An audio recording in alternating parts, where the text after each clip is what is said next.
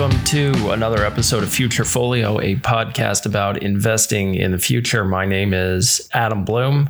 My co-host Kevin Lum is not available just at the moment, so I'm handling the intro, which is I don't know. I guess I take it for granted when Kevin does this, but it feels like he's got this down to a very precise Gene Kelly style soft shoe routine of opening these shows. And I'm not 100% convicted that I'm doing it as well as he usually does, but here we are. The episode today is about dog coins, meme tokens, Doge, Shiba Inu, Flocky. These coins that Kevin and I have been making fun of pretty much since we started the podcast, and yet continue to ignore us and at least occasionally explode in value and mint along the way new millionaires and billionaires. And finally, I texted Kevin after the latest round of explosive dog coin explosions and said, we got to do an episode about this. So this is that episode. We have on the show today a buddy of mine from Coinbase, Drew Pendleton, who is on the learning development team at Coinbase. He trains people at Coinbase about crypto, and he has thoughts and very strong feelings about crypto, and especially about dog coins. He's a buddy of mine. He's a good guy. He's like the doctor in Lebowski. He's a good man and thorough. And so we were fortunate to have him on the show today. We're not going to do a news segment. We're just going to get right into a chat that Kevin and I had with Drew. Really fun conversation about dog coins, what they mean, what they don't mean, and how they fit into our views, mine and Kevin's and Drew's, of crypto, past, present, and future. So really good chat. Without further ado, oh wait, the disclaimer. Let us now disclaim. This podcast is not financial advice, is not legal advice, is not educational, particularly. Is offered only for entertainment purposes, and possibly not even that.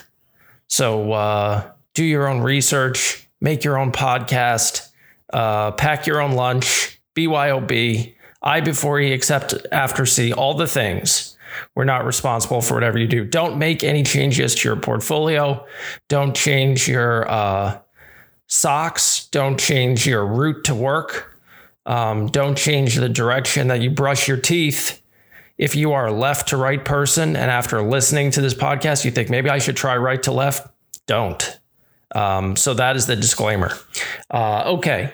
With that out of the way, let's go now to my conversation and Kevin's conversation with Drew Pendleton. All right. So today we have Drew Pendleton with us. Drew is a colleague of mine at Coinbase. Drew, go ahead. Tell the nice people what it is that you do at the Coinbase company. Yes, I am the training lead for learning development team, specifically for our institutional side. So basically, I put together all the training material and facilitate a bunch of trainings for any Coinbase new hires or even tenured hires, train them on any products that we have, features, crypto knowledge, all that good stuff. Okay, so would it be fair to say then that you are reasonably well informed about various cryptocurrencies and their merits and possible shortcomings? Yeah, I think that would be fair. I don't want to sound too proud on the call, but I think that I'm familiar enough that I think I could have a conversation or two about it. All right, good. So harkening back to my lawyer roots, we can qualify you as an expert witness on this. Correct. So, all right. So, Drew, the reason that I have insisted that you join us on the podcast today, and thanks for making time, is because you and I share a similar conviction that neither of us is particularly interested, and Kevin as well, in owning meme coins or dog coins, Doge, Shiba Inu, Safe Moon, these tokens that seem to have no discernible underlying utility other than they're fun and may or may not reference internet jokes. Mostly stuff about somehow related to Elon Musk somehow.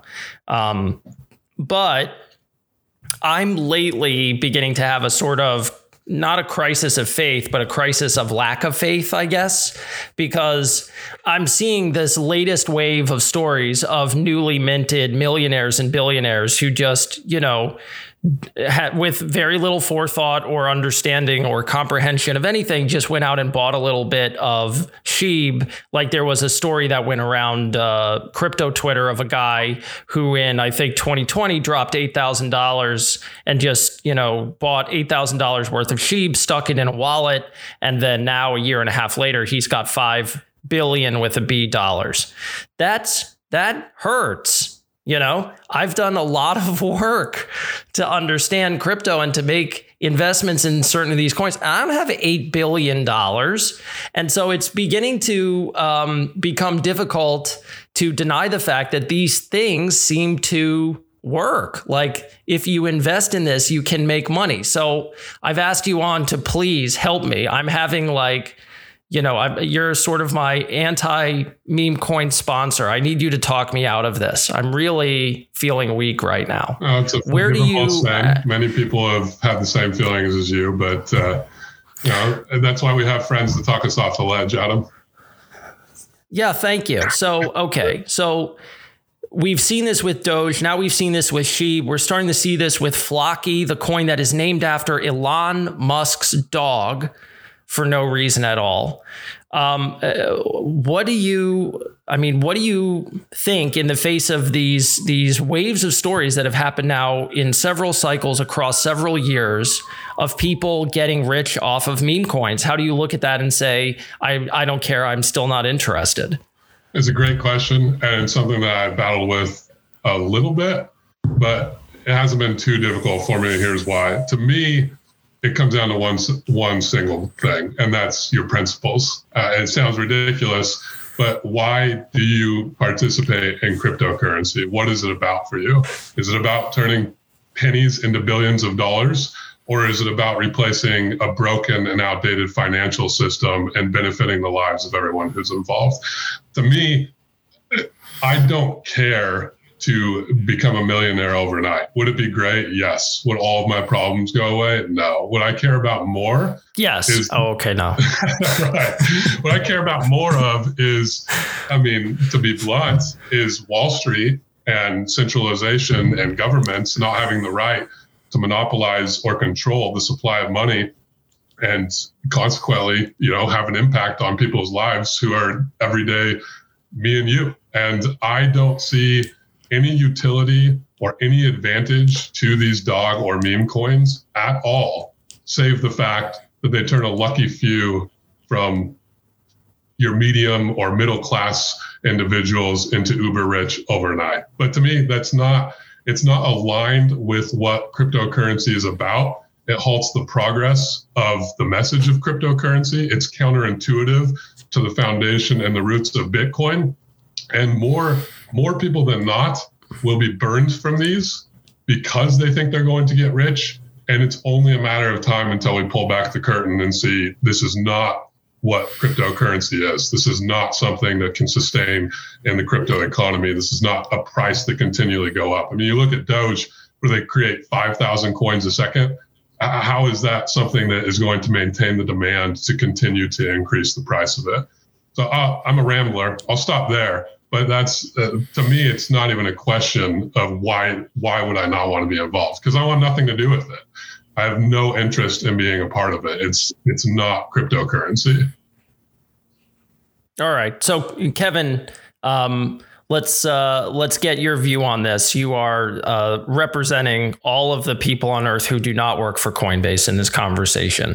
Where do you come down on cryptocurrencies. I mean, obviously, crypto in general is pretty outside the mainstream of the products that you're investing in, or certainly advising people to invest in. And you and I have chatted a little about this, but I mean, we're seeing this over and over, and this is anecdotal stuff. These people getting uber rich off these things, but it becomes hard to argue with.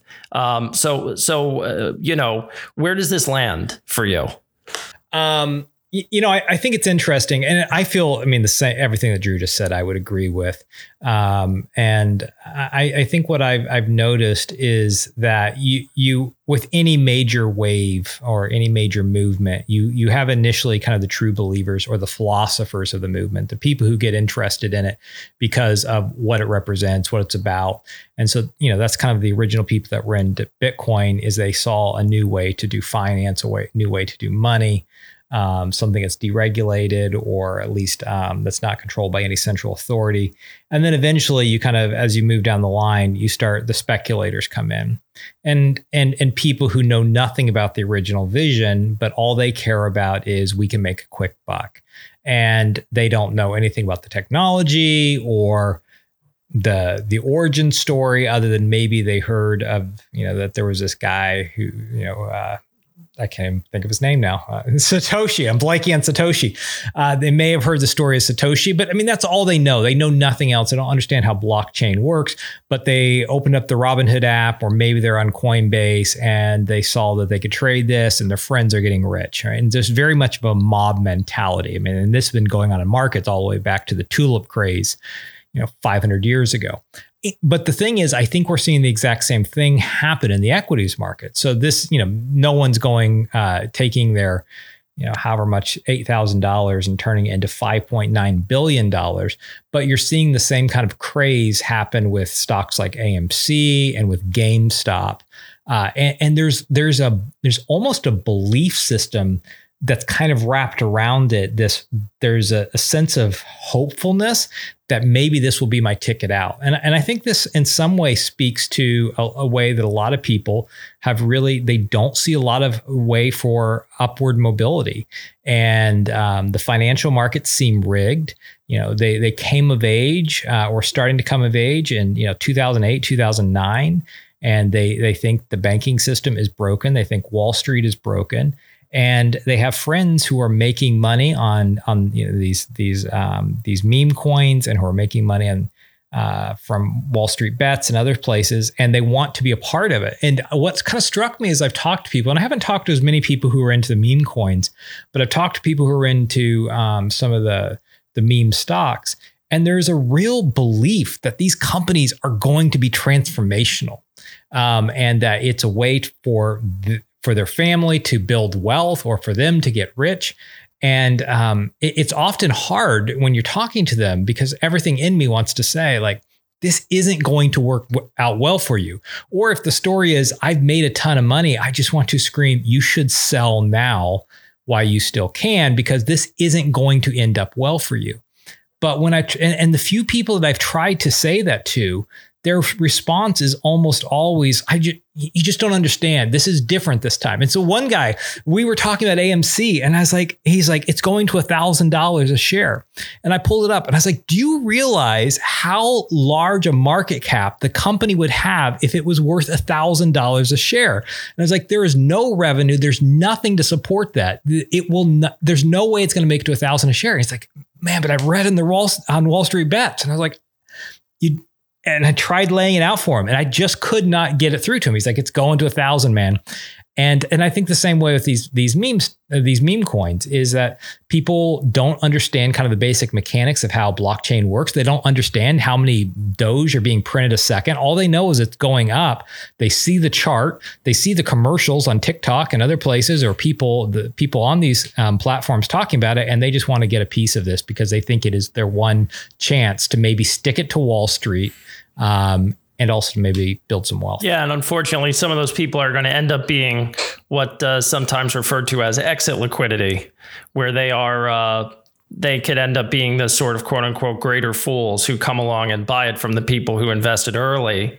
And then the people who invested early take the profits and go home, and everyone else is left holding the bag. But look, I want to go back to Drew, something you said, that these coins have no utility. This is an interesting question. Do you guys remember a few months ago when Bill Maher had that rant on his show about how crypto was stupid, Bitcoin was stupid, we should shut it down? Do you recall this? Did either of you see this? I didn't watch it, but I remember it. All right. So I watched it, and it was like classic old man, I don't get this, and I'm upset that I don't get this, sort of no idea what he's talking about. But what he said that I heard of it, didn't watch it. What he said that struck me was, he said Bitcoin's not necessary. And so we don't need it because it's not necessary. I thought, my God, you work in television. What's less necessary than television? But the point is that television is not necessary. We survived for 10,000 years without it. But in the 50 years that we've had it, we've had a lot more fun, right? So it has utility, even if it's not strictly speaking necessary. And so what's interesting to me is when you have like the Doge army and the Sheeb army, what are these people getting from this?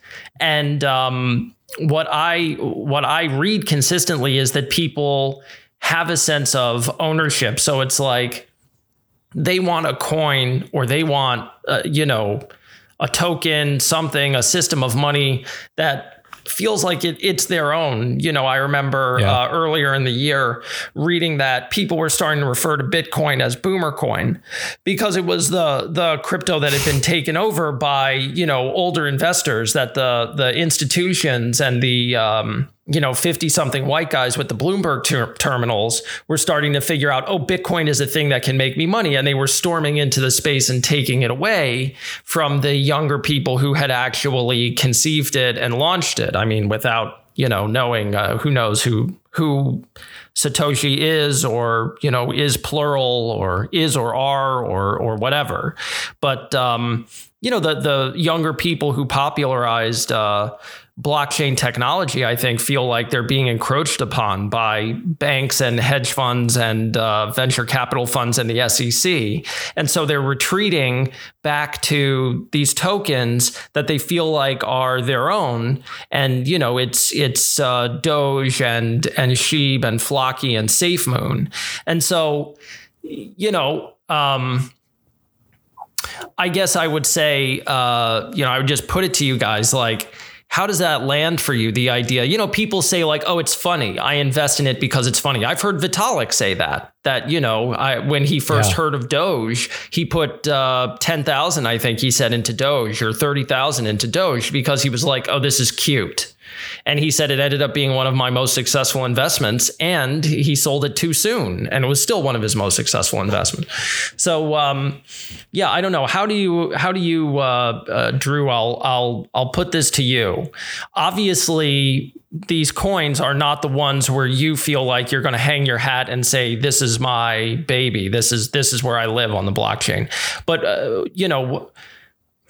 I mean, how do you process that? The idea that people look at this and say, I don't care who the team is. I don't care what it does. I don't care how fast they're minting them. I feel at home here. This is my currency because it's my community and I want to participate. How do you take that? Honestly, I'm going to offend a lot of people with this, but how poor is your life that you find purpose and value in a dog coin that has no meaning and no value beyond trying to make you rich? Like, find some sort of fulfillment and some sort of purpose in anything else. Like, when I invest my money, this is money that has been taxed and earned. I want it to grow and accumulate and go towards something that I believe in and that I identify with. I get that part of it. I don't understand how you can identify with a dog coin. I truly don't. And not to go back to GME and AMC, but like, to Kevin's point earlier, I do identify with that. I worked at a Wall Street bank before I worked at Coinbase. I frankly think that Wall Street is incredibly corrupt. But when you're buying GME you are betting against those who are shorting GME. When you're buying Doge, it's not a bet against Wall Street. Like there's no concept of what they're even doing. Just short anecdote, like last week or 2 weeks ago, everything in the market was green. Everything, all top 20 coins except for Shiba Inu. Or I went and showed my roommate. I said, hey, look, who had been talking about becoming ultra rich. No research, no understanding, no foundation upon it all. He said, oh, looks like a good time to buy. And then went and poured a major portion of his paycheck into Shiba. Now, he tripled his investment in the next week and made fun of me every single day about it. But I don't care. Like, I don't find any sense of fulfillment in participating in a fad or the equivalent of a pyramid scheme that makes no sense. So long answer, much shorter. Like, to me, why are you doing this other than to get rich quick? I'm not investing in Bitcoin to get rich quick. I'm investing in Bitcoin because I think it's the safest and best way to secure the money that I have made for myself. If you want to gamble on dog coins or meme coins, go ahead. I like gambling on the NFL. I'm not very good at it, but it makes my games more exciting. But it's not the purpose of my life. It's not my ticket out, as you guys have mentioned. It's just something that I enjoy on my Sunday afternoons. It's not something that I would like to put all of my hard-earned money into. And I want more. I want more. I want more for the community. I think that people investing in this on a mass level is bad for cryptocurrency adoption. It cannot last. And I wish that we could educate people more so they would stop doing this. Like, congratulations that you've made money. In the long run, you've lost money for the majority of the people who cryptocurrency was designed to help. And that's the point. Adam and I were talking about this the other day, and that's where I really came down to is I think long-term, this is bad for the blockchain and the crypto community. It's bad from the standpoint of the regulators because it makes regulators look at this and say, this is not a sophisticated investment. This is just craziness and speculation. And then it's also bad from the consumer side because people are going to get burned in the same way the stories circulate of someone going from 8,000 to 5.9 billion. There's going to be stories of people going from 250,000 to $250. I mean, we saw it with the Squid Games. We should mention that there was a big rug pull, several $1 million. I forget the exact number, but somebody minted a token called Squid Game and then waited until a bunch of people had bought it and then just took the entire supply and ran the entire remaining supply and ran. And this is maybe tragic. I don't really know the story behind it, and maybe it was staged, but it's pretty hilarious. There's a video that's circulating around online of a guy day trading it, and he's like, it's going up. I'd buy here, and then all of a sudden he's like, no, what's happening? And like it just goes completely to the bottom. It may have been staged. I love that stuff. But yeah, I love it. That's terrible. They're everyday people. I should not celebrate their failure. I know. To me, it's just vindication. All right. Yeah. So I have the devil's advocate counter argument to this, which is on the one hand, if and when these tokens go to zero and a lot of people lose their shirt or lose, a significant amount of money or whatever money they've put in, that's certainly a lot of negative press for crypto.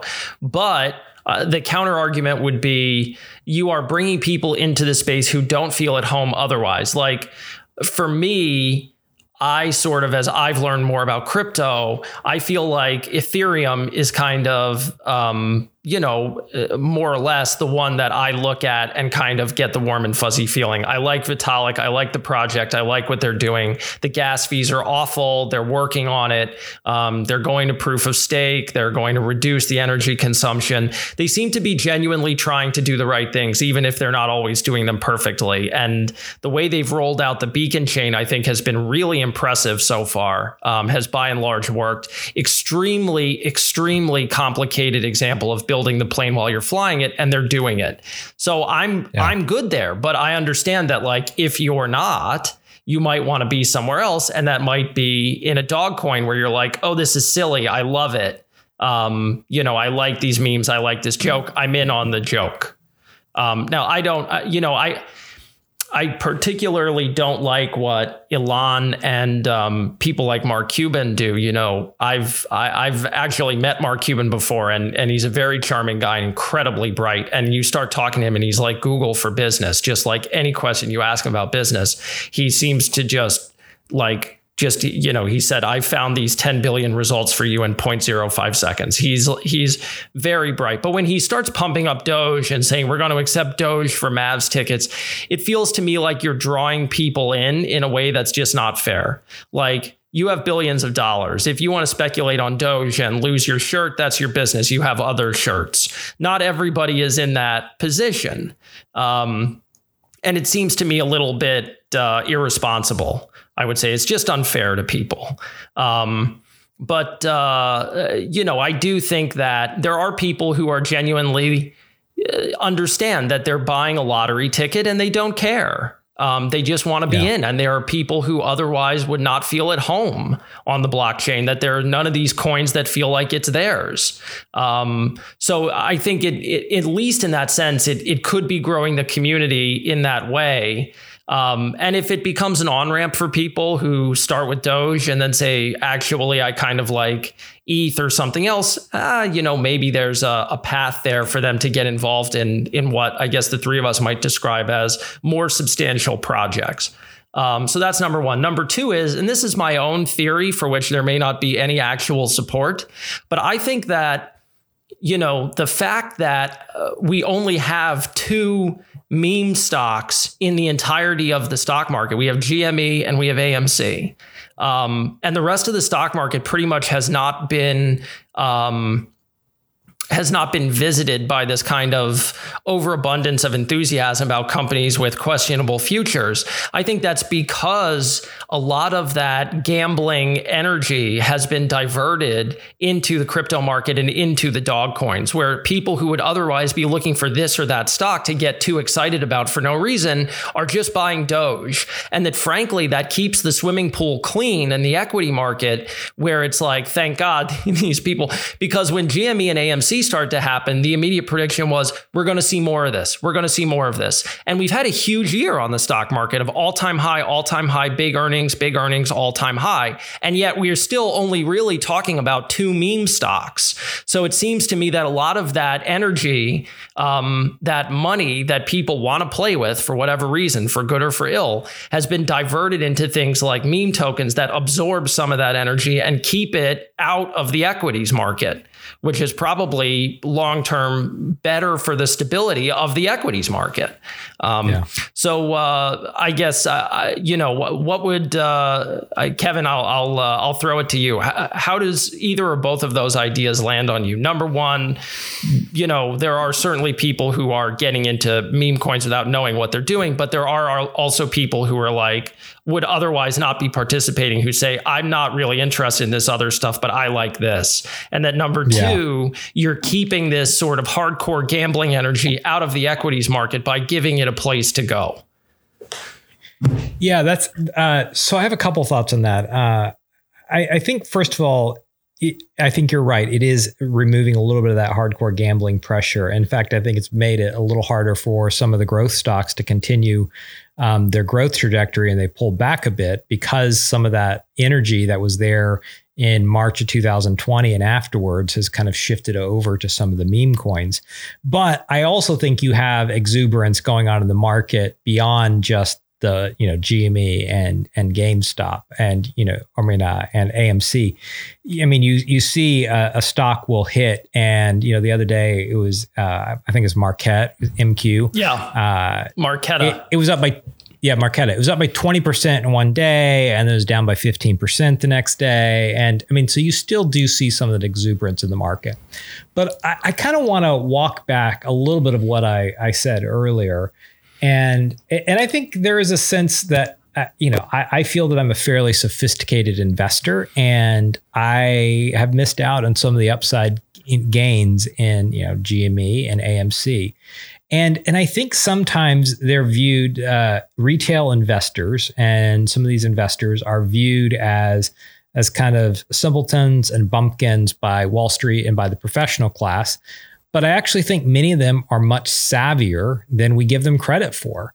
So I was thinking the other day about Hertz. When I remember when Hertz went bankrupt. Let's let Drew back in. I remember when Hertz went bankrupt and the retail investors, the Wall Street Bets crowd was driving the price of it up. Everyone on Bloomberg is talking about how dumb the retail investor is and these speculators, and they don't understand what they're doing. And it turns out that they were right and Wall Street was wrong. And, and in the same way with AMC, the Ape Nation has in some ways kept AMC alive and given them a second lease on life. And same thing with GME, right? It was speculative to some extent.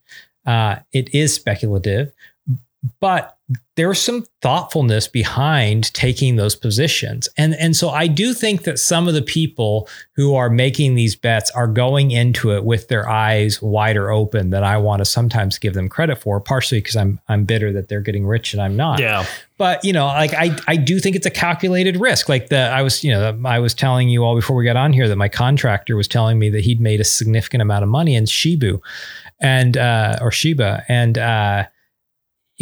He wanted to get out, and his wife convinced him. She's like, no, when we bought this stock, we put $3,000 in and we said we are completely willing to lose it, and we probably will. But we also want to see if we can make some real life-changing wealth. I mean, he didn't use that word, but I think that's what they're hoping for, right? Something that really changes their situation.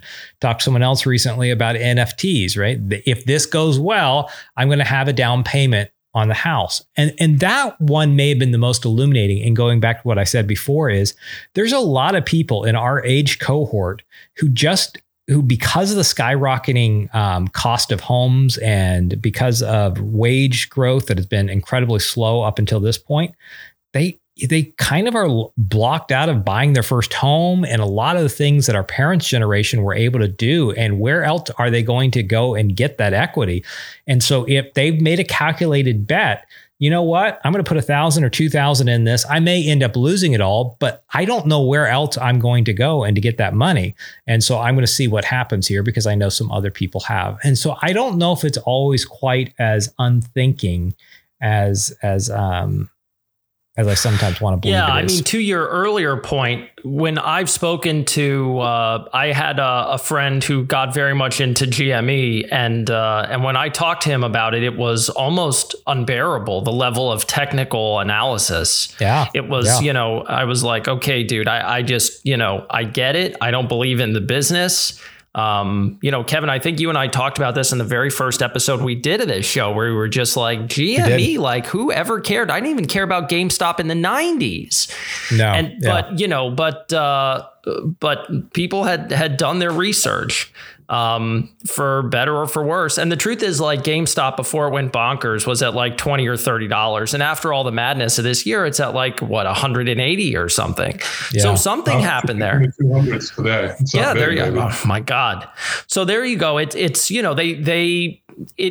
Drew's not telling us he has a sizable portion of his portfolio in GME. He's been watching it all day. Yeah, in fact, while we're talking, he's still hold it. I am not ashamed. See, I am not ashamed. I love GME. I love what it stands for, but I don't want people to get confused. Being a GME holder is not the same as being a Doge holder, unless there's data that I'm unaware. Yeah, you explain this, because to me, it often feels like it's the same. It's the same crowd that's doing both. That's right. To me, it feels like the difference between like Baptist and Episcopalian, where it's like, okay, the music is a little different, but you're both basically saying the same thing, That's a fair point. Okay, so to me, what's going on with GME? Well, you have hedge funds and Wall Street shorting it, and not only shorting it, but shorting over 100% of the float, which means without getting too technical, and to be frank, I don't understand all of the technicalities behind it, but in the simplest terms possible, they're borrowing more shares than exist, which is trying to, of course, plummet the stock price so that they can profit off of it. Yeah, so it's a self-fulfilling prophecy. It becomes impossible for the stock to go up. Right. But all America and the world and retail gets together and says, we're not selling this, that you've now limited the supply. If the demand goes up at all, then you have a squeeze, and then that's the essence of the short squeeze, so to speak. But then with a gamma squeeze with the options as well, so you have to pay out these options when they're expiration. You have to get those shares from somewhere in order to pay the option holder. That's going to put upward pressure on the price. It's a never-ending cycle. I love what GME holders believe in. I watched all 5 hours of, I'll be polite and choose clean language to describe Vlad Tenev, even though I think he's one of the most evil people on the planet. And Robinhood and Citadel and Wall Street and everything that is on the opposite side of GME, I don't see anything there that says that's happening with Doge. I don't see these companies or these bankers shorting Doge and everyone's pouring money into Doge to try to stick it to Wall Street or stick it to the man. They're pouring it in there because it's fun and it's a meme coin and they want to get rich quick.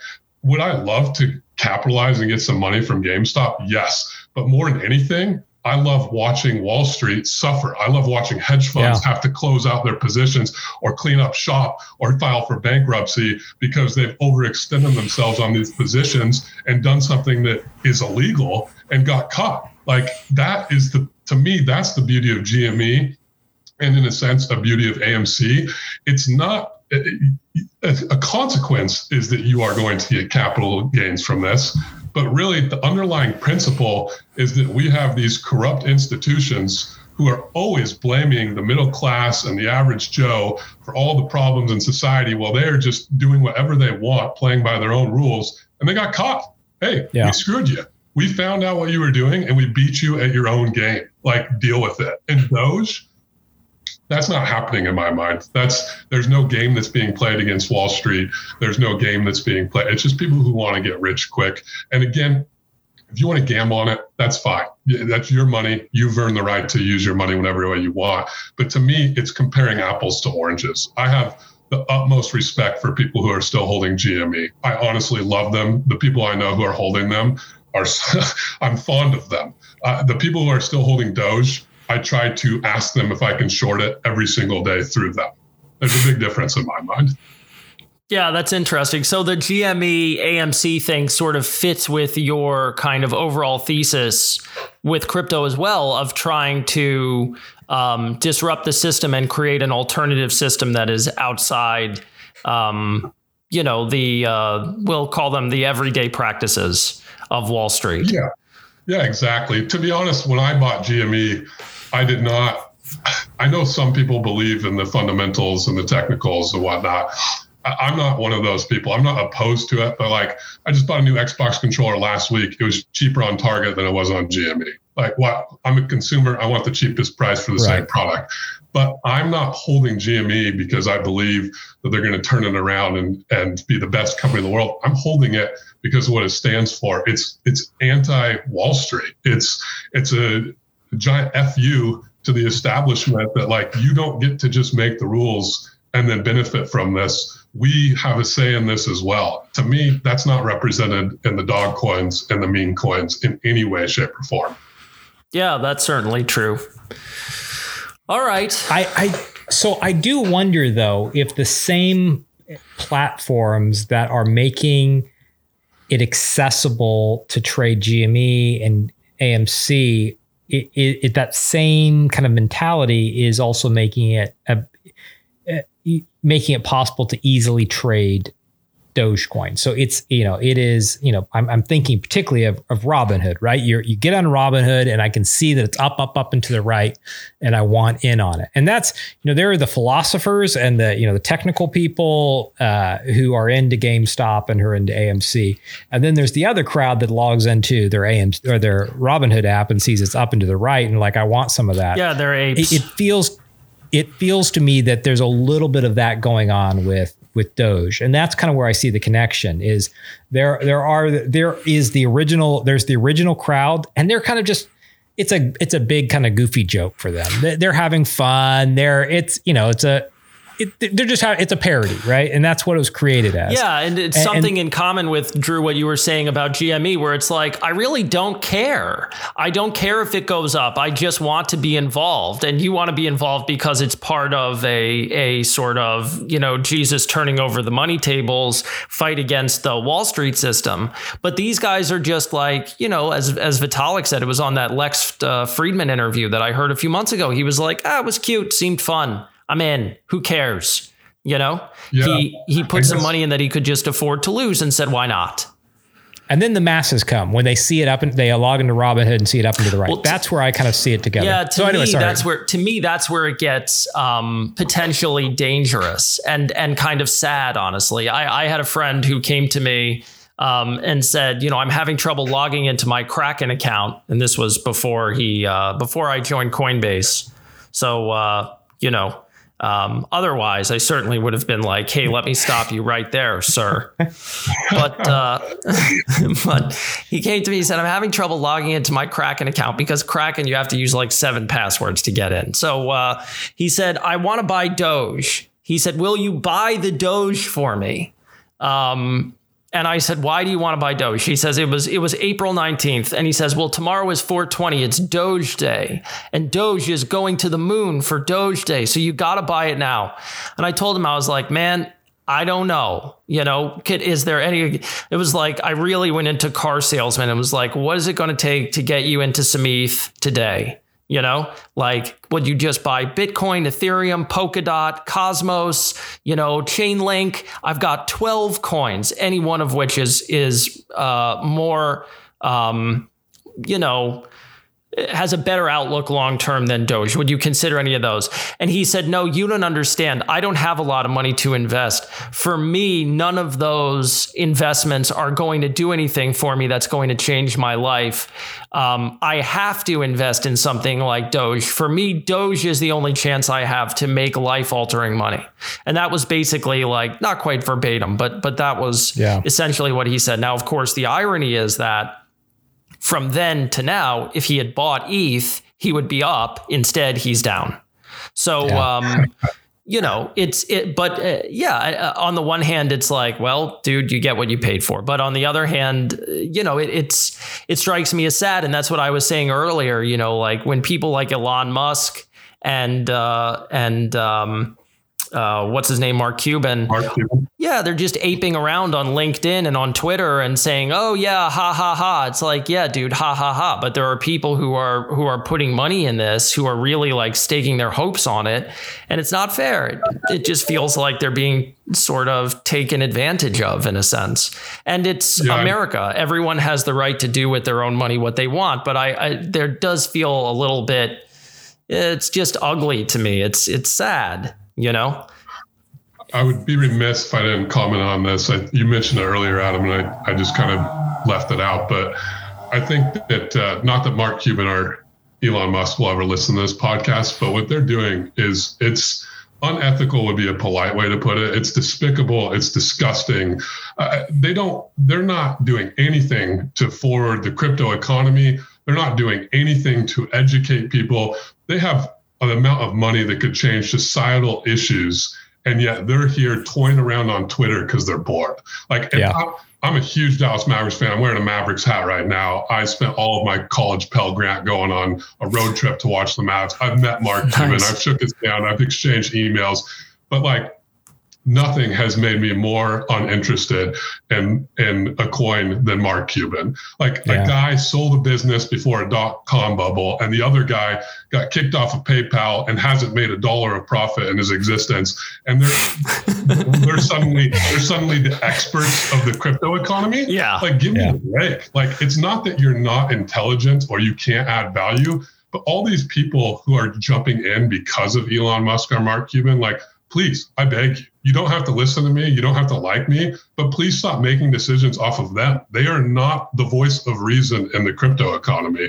And it is sad. Like you said, I'm probably a bit harsh on these dog and meme investors. Some people do view it as their only chance. And that is sad. But I would ask, like, what are you intending to do with that investment? Back to your point, like with Bitcoin or Ethereum, those are things that hopefully in the near future you can use. You can run smart contracts on the Ethereum blockchain. You can use Bitcoin as a payment system at a number of vendors already. Like, what are you planning to do with Doge other than sell it to somebody else at a higher price? Yeah. I don't have an answer to that. No, the thing that, it's the thing that I sort of try to stick with when I invest in anything like NFTs or coins or even stocks is, I hope I make money off this, but if I don't, then at least I will feel like I participated in something that I felt like had value, as a technology that I want to help further. Like, I want to help. What can I do to help? You want money? Great. I can get a profit back, even better. When I buy NFTs, and I bought a few, my general thesis is get in for artistic reasons, get out for financial reasons. So I don't buy it because I think, I can buy this at this price and flip it in a month for something greater. I get into it because I think I really like this. And if it goes to zero, I'll still have it and I'll still like it. I think that, sticking to that kind of perspective, I always feel like at least, hey, we tried. You know what I mean? You participated in a project to try and build a technology or promote a piece of art or a project or community or whatever.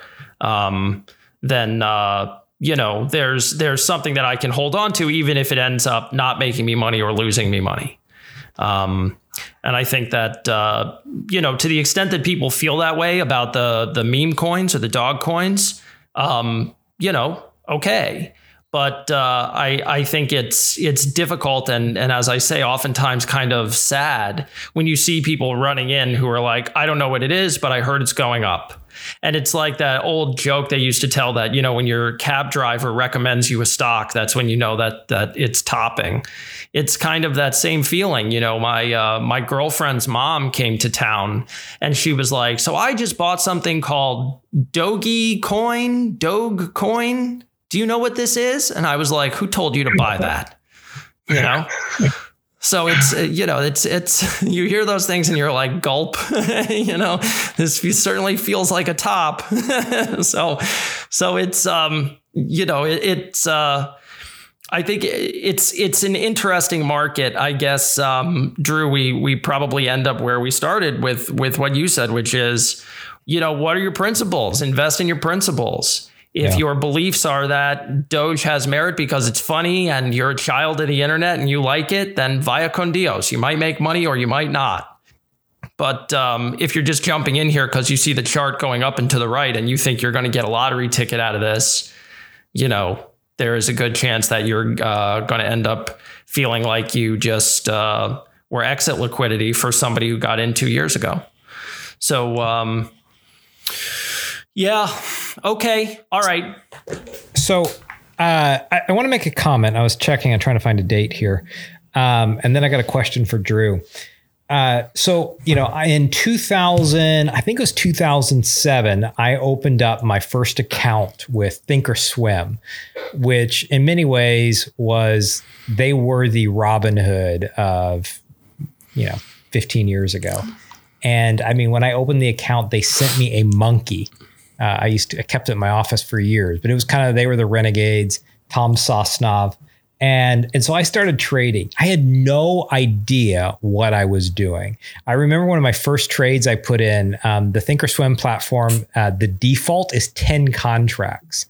And I accidentally bought 10 contracts I didn't know that. I was just trying to buy one, bought 10 contracts on the SPY. Well, so just for reference, 10 contracts is 1,000 shares. Right, exactly. 1,000 shares on the S&P 500, which at the time was probably 200, 250. It's a huge position. Yeah, big trade. And a tiny move, your profit and loss is just wild.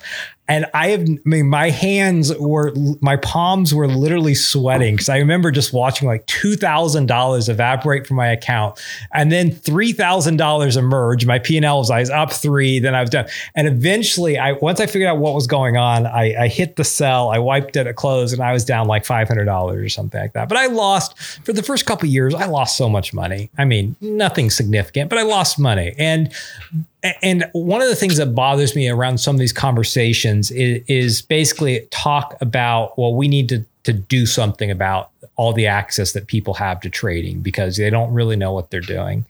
And had that been the case, I would have never really been able to gain the skills that I think in many ways has given me life transforming money. Now, I didn't make it in one day or 400 days like the guy the guy who made 5 billion on Shiba. Right. And I don't even have that many in the millions, but I have been able to make enough money over the past 10 years. It's really been life transforming. Let me buy a house I love and things like that.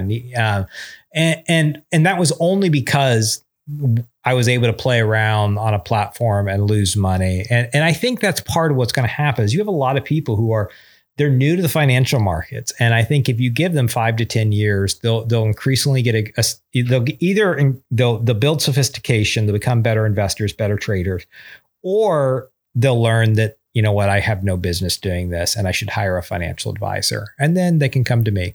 But I have a question for Drew, because I kind of get the sense that maybe you're the philosopher crowd. Like you got into Bitcoin or you got into blockchain because you believed in the possibility.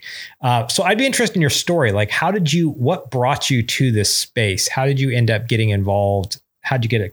Like what ended up bringing you to Coinbase? But more importantly, what was your on-ramp to this world? Yeah, great question.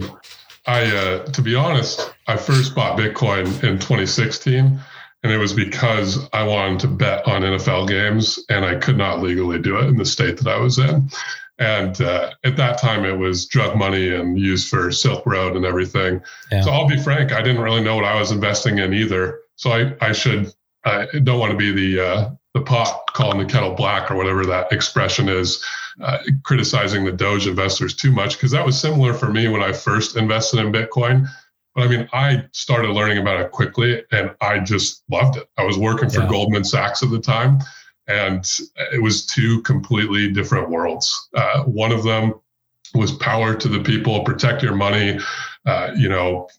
You own this wealth. It's completely decentralized. And then the other end of the spectrum was I was in high school during the financial crisis. To age myself, I didn't really care, to be honest. And so I started learning about it as I was working for Goldman. And I thought, this is unbelievable. Yeah, you found out that the guy sitting upstairs from you had caused the whole thing. Right. You're like, your CEO is celebrated every single day, and you go to your orientation and somebody says, I did get a bailout and a bonus, with a smile on their face. Oh, yeah. You don't really know what that means at the time, but then you look into it and you're like, holy shit. Like, these people just preyed upon the American dream to deepen their own pockets. And to me, Bitcoin, from a philosophical standpoint, is the complete opposite of that. Like, it is, you are in control of your money and therefore control of your time. Like, you are not tied down to any system or construct that's been built in society that is taking advantage of you. It gives you the opportunity to use the money. I don't know, I'm being repetitive here, but like, to me, yes, I hope to get gains from my investment in Bitcoin. In my mind, you have an opportunity to front run institutions and increase your net worth and build wealth in a way that we don't know if has ever existed in the history of time that we've been alive. People still say, oh, well, it's at 60,000. It won't go up like Doge. I can't imagine a better investment right now than Bitcoin. Maybe Ethereum, maybe. But like, to me, I hate the cliches, but it's the beginning. Like, this is something that could revolutionize the way that the monetary system works and financial transactions take place across the world. So I'm rambling. The shorter answer to your question is that I originally got into it just gambling because it was an easier way to bet on my diehard sports teams. But then the more I learned about it, the more I thought, this is a part of who I am at the very core, and it should be a part of who every one of us is at the very core. It is a foundational truth about money that, like, it should excite you. It should make you passionate. You should open your eyes to the way that money should work, not the way that money has worked. Yeah. Right on. All right. Yeah. I will say just quickly. I mean, the person besides Adam who kind of brought me into the blockchain crypto world, the first person to really help me rethink it was a guy named Tyrone Ross, who actually runs a company now for advisors called OnRamp that helps advisors be able to manage crypto assets. But I was listening to a podcast, I think it was a Bloomberg podcast, and he was talking about the possibilities for unbanked communities. So he'd grown up in a community that was highly unbanked. And he said, not only are they unbanked, but they don't trust banks. And so the ability to be able to control their own wealth, to control their own destiny using block or Bitcoin is really transformative. And so that kind of helped me begin to rethink about it, because I just kind of always kind of equated it with the Winklevoss twins and Pomp. Not that there's anything wrong with either of them, but it just wasn't, I didn't really see kind of this broader use. And that's what kind of made me rethink it. Well, there are issues with all three of them, but we don't have time for that. So we'll save that for another day. podcast. But I do agree that that's something you don't often consider, being in America and having a bank on every corner, but another huge benefit as well. So. Yeah. All right. So Drew, last question, our customary last question. If you have one, what is your favorite item at Trader Joe's? Oh, wow. That's a great question. I just discovered I know it's existed, but I just went through for the first time by myself a month ago. And it's going to be very cliche, but that butternut squash mac and cheese, I think it's so good. Yeah. It's incredible. You only get 2 per customer though. So take a friend and, steal theirs out of the basket. And then beat them up in the parking lot and take their butternut squash mac and cheese. Exactly. Yeah, you get it, Adam. Yep. Right on. Well, that's a very seasonally appropriate answer. So thank you. Of course. All right. And thank you guys for having me. I've enjoyed the opportunity to talk and visit, and hope I haven't offended too many of your listeners. Yeah, I mean, we'll find out how the data is, and we'll let you know if the death threat volume goes up or down. Yeah, exactly. We have advanced metrics for these things, so we'll let you know. We'll forward all the death threats to you. Yeah, so. That's fine. I welcome it. It adds fuel to the fire. Do you want to? I leave it to you. Do you want to share your Twitter handle? People can @ you, argue about dog coins. Yeah, sure. Absolutely. I'm not super active on Twitter, but I love an opportunity to troll anybody. So it's @Dr_EW, EW. It's just Drew spelled with a period in the middle, Dr. U. So Dr_EW. Right on. Okay, cool. Yeah. All right, man. Well, thank you very much. I appreciate the time. I know you've been fighting a cold, so thanks for pulling it together. Yeah, and, appreciate it. Game day performer, Drew Pendleton. Thank you. That's right. Michael Jordan flu game right here. Thank you guys. I appreciate it as well. All right. Well, thanks very much. All right. So there it was. As I promised, Drew Pendleton, not pulling his punches, not holding back, giving us all of the feelings, all of his studied opinions about dog coins for good and for ill, warts and all, mostly warts in Drew's view, but there you have it. Really appreciate him making time to come on. Nice to get him for an hour and just, chop it up, chew the fat, hang out electronically about this stuff. So thank you to Drew. Thank you to Kevin. Thank you to everyone for listening. We'll be back next week with another episode about another thing. I honestly don't know what it will be, but you will definitely not want to miss it. Okay. Thanks very much. See you next week. Bye.